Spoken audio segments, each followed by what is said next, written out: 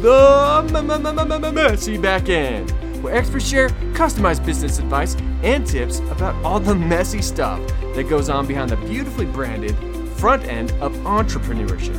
This is where most businesses fail, so we're here to help you save time, make money, and succeed. And now your hosts of The Messy Backend, Sheila J. Davis and Nate Tucker.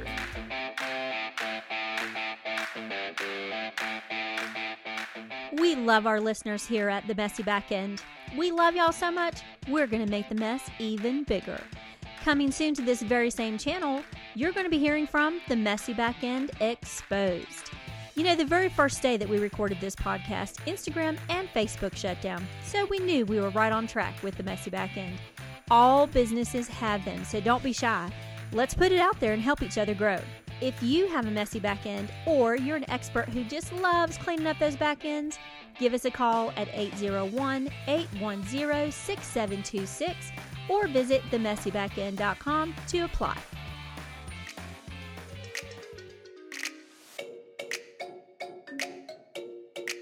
Welcome. Thank you. Thank you all so much for listening. We have a wonderful show for you today. Susan Butcher once said, "I don't know the word quit. Either I never did or I have abolished it." On our expert segment today, we're going to be talking to Manu Agarwal about being a startup and how you get over that hump into being a real business. Manu is an entrepreneur, investor, and CTO of Tetranoodle, a software consulting company that helps startup founders with tech projects. He started his career at the age of 15, working in a factory for 12 hours a day, 6 days a week, earning $2 a day. Wow, that is a different lifestyle right there. He is an expert, and we're going to be asking him a wonderful question from one of our real entrepreneurs with the real messy backend. And so being an expert, he's going to share his experience, expertise, and the tools he suggests to get it all cleaned up. If you're an entrepreneur with a messy backend and you would like to submit your question or story, give us a call at 801-810-6726 or visit us at themessybackend.com. How messy is your backend? Is it holding you back? Is it making it so that you can't make more money? You can't serve your purpose? Visit themessybackend.com today and find out just how messy your backend is and how to clean it up. Don't forget to subscribe to our podcast by heading on over to themessybackend.com/subscribe so that you never miss an episode. We'd love to thank our sponsor, Yes Women's Network. If you are a female entrepreneur and you are looking to start, build, or grow your business, Yes Women's Network is the place to join for empowering resources and masterful networking. The key to making this podcast really work is to hear about the results of the suggestions. This allows us to be able to learn not just from one expert's point of view, but from the execution of the suggestions provided. Give us a call at 801-810-6726 or visit The Messy Backend. And now on to our expert, Manu Agarwal, for his expert advice. Don't miss your seat, folks. Here we go. Today we have a messy backend question submitted by one of our anonymous listeners. He says, "What are your suggestions for how I can get past the startup phase and move into the phase where I'm not bootstrapping anymore?" Hi, first of all, thanks a lot for having me. Interesting question. The first thing is revenue. Every startup, every company or commercial endeavor, the core of that endeavor is revenue generation and profit generation. So when you're in a startup phase, typically, people don't pay too much attention to revenue generation in the first phase, or even if they do, it's not sustainable revenue because you're just building things up. The best thing to do is focus more on revenue. Get to a point where the revenue is sustainable, it's growing, and your expenses are less than your revenue that is coming in. So now you are entering into profit phase, which is actually growing. There is no official definition of when you're out of the startup phase. Some people say even Tesla right now is a startup, which is a multi-billion-dollar company. But to me, if a business is growing and it's producing more and more revenue, I think that's a good stage to say now we are out of the startup phase. And then the other aspect is a mindset of the founders, of the decision makers. If they have a growth mindset and they think that they are out of the startup phase, that's also a key factor, because a lot of times we put a lot of artificial boundaries around us through our own thinking, our beliefs. So if we think that we are always in a startup phase, then we're never going to get out of that phase. But if you think that we have matured enough and we are on to the next stage, then that's it. You know what? That is so brilliant. This is a mic drop moment, Nate, because I was actually thinking as you were describing, the answering the question was, how do you even know if you're out of startup? But like you said, I mean, Tesla is still like saying we're a startup. So it comes to mindset, and if you're profitable, because there's not really this wall where you leap over it and all of a sudden you're like, yay, I'm not a startup anymore, right? Exactly. And I guess the struggles are the same whether you're over the top of that struggle or not. Yeah, I think struggles change slightly. I think from what I have seen, the companies who have grown rapidly. Initially, you are low on resources. You need to be really creative and utilize your resources very efficiently. You don't have a lot of people who are specializing in different things, so you have to wear multiple hats. But as you grow, you can specialize. Now things become more about optimization of resources and making sure there is no waste. You can obviously hire more people and specialize, but as you grow, the complexity also grows. So your focus shifts from growth to reducing complexity and making sure mistakes are not made and your customers are taken care of. Oh, I like that. Like you said, focus less on growth and more about reducing your complexities and the redundancies and the repetition. Exactly. That's something that Sheila and I talk about a lot on our podcast, about how to automate things and make things more efficient with the systems and processes in the background, so that when you are doing these things over and over again, because that's business is repetition, you go in and you figure out how to shorten things down and make them more efficient. And I know there are people that get paid a lot of money in society to shorten just tiny amounts of time off of processes in industries. It's just as useful in the startup phase. Exactly.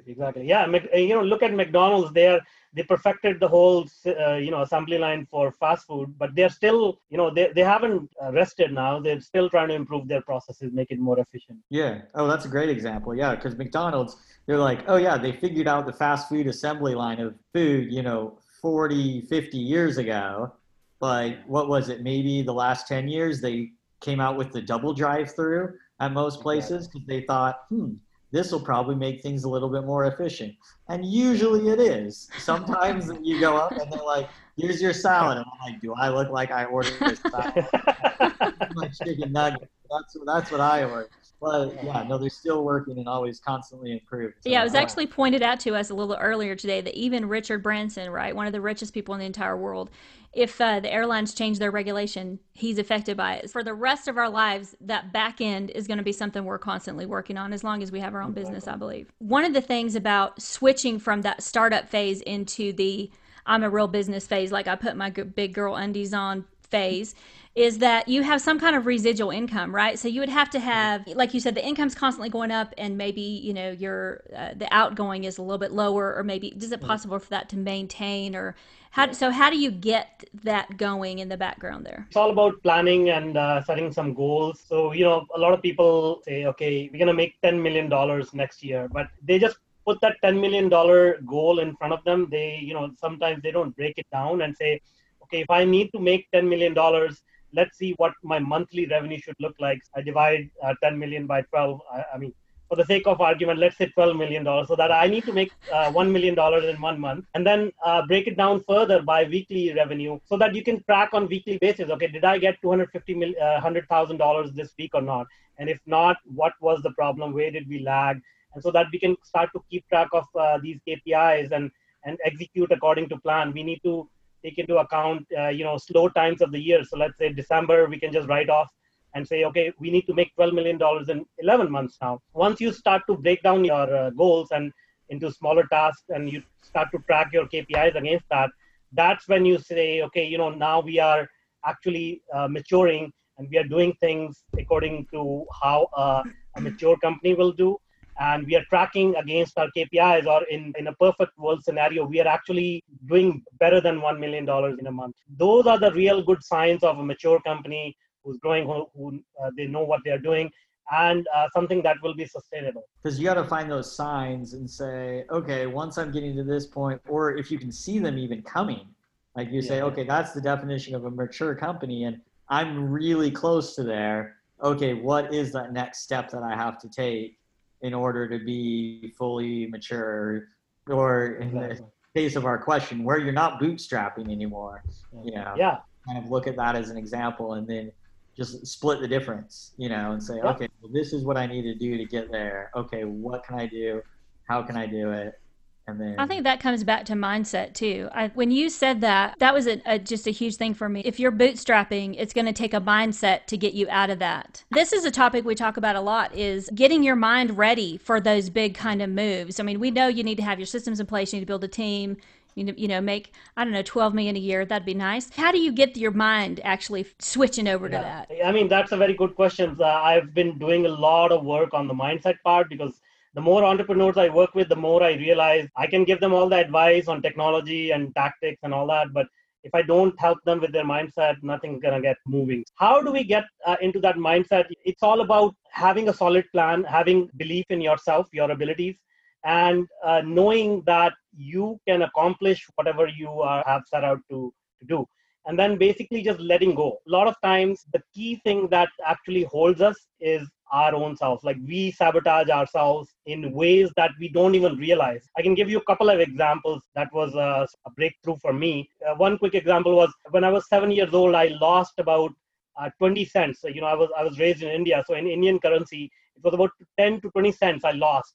And I got really, I got in trouble with my parents because of that. And since that day, there was a hidden fear in my subconscious that whatever money I make, I'm going to lose it. And I don't want to lose it. I don't want to make any money because, I'll end up losing it. And so, these are the subtle things that they happen in your mind, and you don't even realize it until you actually, sit down and really go deep inside yourself and think about, what is holding you back. And once you start to realize all these things, you need to neutralize that so that you don't sabotage yourself or find some other neutralizing ways to handle this situation. And then you can move forward easily. That is brilliant. I have the fear of success. And I think that's just stupid. Why would you have the fear of success? But when I really analyze it, I'm afraid of failing after having success. So I'm actually afraid of failure. So I like that. And I grew up with the same kind of mindset around money. By the way, as I said, I'm working a lot on the mindset, and I have prepared a program for entrepreneurs specifically to cultivate a positive mindset. And you can go subscribe to it. It's part video series on this. Go to innerget.com and sign up. I absolutely love it, Manu. Thank you so much for joining us on the podcast today. Absolutely brilliant advice. Thank you so much. Yeah, you're most welcome. Yep, and check the expert page, and we'll have links about all of his expert, awesome knowledge. Because I could tell just in this short interview that Manu has so much fountain of knowledge in his brain, and he was just trying to filter it right now to only give us just enough to fill in this segment. So thank you so much for coming on today. We appreciate it. Thank you so much for having me. Thanks. Would you like to have either myself or Nate speak at your next event or on your podcast? Visit us at themessybackend.com/speaking. Well, that's our show for today's episode of The Messy Backend. Thanks so much for listening. It's Nate and Sheila signing off until next week. That's all we have for today's episode of the Messy Backend. Join us again next week as our experts share more customized business advice and tips about all the messy stuff that goes on in the back end of entrepreneurship. Remember, you are not alone. Every business has a messy back end and needs a little attention.